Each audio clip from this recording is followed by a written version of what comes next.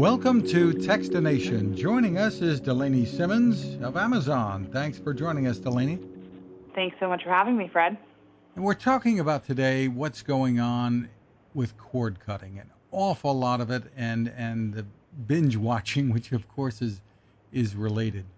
I understand the statistics show that nearly a third of all U.S. households will be without cable TV or I guess satellite as well. We'll bundle those in by the end of this year.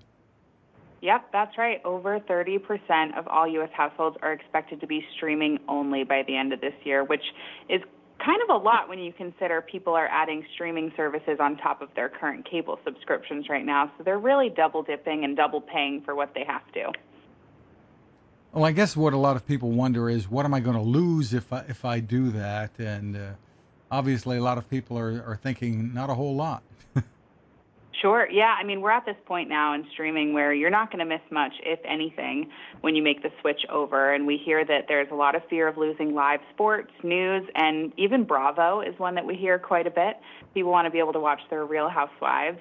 But there's a streaming solution out there for everyone. There's services like Sling TV, PlayStation Vue, Hulu with live TV. We have YouTube TV coming to Fire TV at the end of this year. So there's really live streaming services that give you all the channels you want, and you'll be able to watch all the sports and all the live news right when you would otherwise if you had cable. Doesn't feel like a big difference when you switch over. So are they really going to save money? What are the statistics showing? Sure. Yeah, we see it's really personalized. So when I did it a couple years ago, I ended up saving around $75 a month. But you could save anywhere from $20 to $200 a month, depending on what packages you have today with your cable and how much it's going to take to hang on to your internet, because you're going to want to call up and hang on to your internet package. But it really depends on what you want. If you want to add live TV and sports to your streaming, like with services like Sling, you might be paying a little bit more. If you're willing to go all on demand and all binge watching, like you said, you can really save a good chunk of money. But we do find that regardless, people save even just $20 a month. So you do have to do your research and look into it and see what's going to be right for you and your family. And what about channels like PBS? Are they yet available? Because they've been kind of late to the game it seems anyway, in terms of being part of the packages. Sure. Yeah, PBS actually does have an app on Fire TV that's available, so there's a bunch of free content in there. And you can also watch PBS with certain live TV streaming services. I don't know exactly which ones off the top of my head, but it does vary depending on your location, too. So there's not that one-size-fits-all solution, but if PBS is important to you, and I know that there's other channels that are going to be important to other people, just do a quick Google, like how to watch PBS streaming, and the right services are going to pop up for you based on your zip code. I guess another concern that some people might have would be, is it going to slow down the internet availability throughout the rest of the house if we're doing some streaming here? Yeah, it depends on how many TVs and how many devices you have connected to the Wi-Fi at the same time. But if you're already using services like Netflix and Prime Video on your TV, which most people are with their smart TV or a Fire TV device, they don't really see a huge difference by upgrading one or two more TVs without cable. But you do want to test your speeds. You want to make sure you have what you need. If you go to Amazon.com/freeyourtv, we actually have some information about Wi-Fi speeds and which services you're going to need and that are going to be right for you, which devices might be right for you and your family based on the content you want to be able to watch and the devices you already have in your home today. So it does involve a little bit of research, but once it's all set up, you're going to be saving some money. You're going to be free of those annual contracts. I don't know if you've opened your cable bill up recently, but mine always seemed to go up $5, $10, $20 a month, and I never really knew why. I was stuck in that contract for years, and I just felt like I didn't have any control. So streaming really adds that flexibility to your entertainment system. And I guess it can add to some portability, too. Yes, I actually bring my Fire TV with me every time I travel. So I'm in New York right now from Seattle, and I brought my Fire TV. We upgraded the hotel TV, which I always find are kind of a nightmare to navigate. And I can watch all my shows. I never miss a beat. Can stream all the Bachelor in Paradise I want on my Fire TV when I'm traveling. What do we know about the prevalence of binge watching today? I mean, people sometimes wind up families spend hours and hours and hours watching one show, I suppose. Yeah, I think things have kind of changed when we went from the weekly episodics to having every episode available at your fingertips. I know when the new season of Stranger Things came out, I spent a good chunk of a Saturday after 4th of July watching all the new episodes. But I don't think that much has changed from where we used to channel surf for hours at a time. Things have just sort of changed in the way that we consume one show, for example. But I don't have any statistics other than I know that every once in a while it's nice to turn my brain off and have a good time with some Netflix. And there seems to be so much more good original content from obviously Amazon and other services too that have become really popular, taking a lot of business away from traditional broadcasters, I suppose.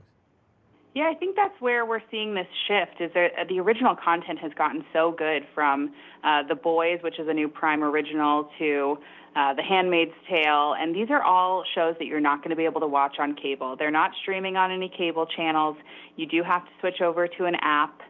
So once you're done toggling inputs, you're already over to your Fire TV input, and you kind of get stuck there because everything you need is right there at your fingertips. So losing that channel input, I think, can help people feel really free, but that original content is really the draw, and I think why people are exploring more and more the streaming option.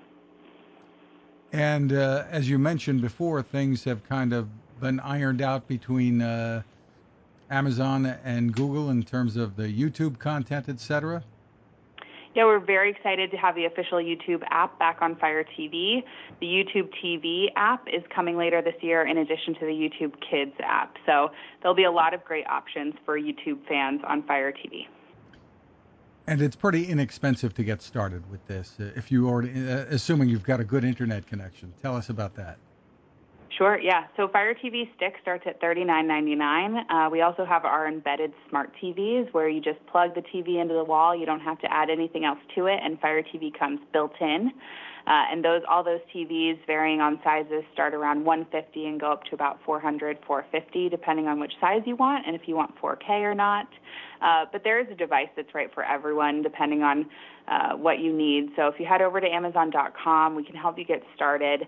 Those devices are going to help you unlock access to thousands of apps and content, even things like Spotify, Amazon Music, Vivo. I watch all my music videos on my TV now. So it's really an upgraded experience beyond just what I would watch regularly with cable.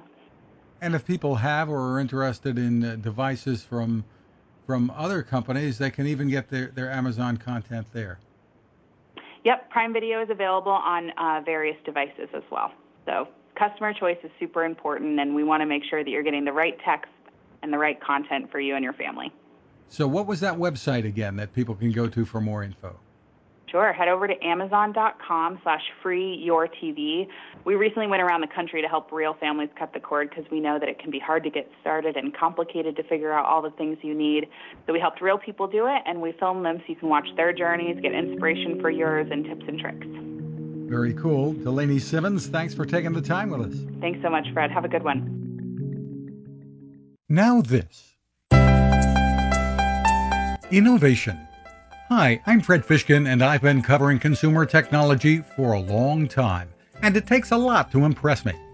That's why I'm excited to tell you about the latest way to enjoy cooking in the great outdoors from my friend Patrick Sherwin and his great team at GoSun Stove. What if you could harness the sun to cook your meals anywhere you go, day or night? The GoSun Fusion arrives this summer using the company's tried and true reflectors and a solar vacuum tube to get you cooking without the mess of charcoal, heavy propane tanks, or smoke. And with an optional solar panel and battery storage, and the ability to plug in at home or on the road, you really can use the GoSun Fusion to cook anytime and anywhere. Want to learn more? Head to gosun.co and use the code TEXTINATION to save 10%. That's gosun.co.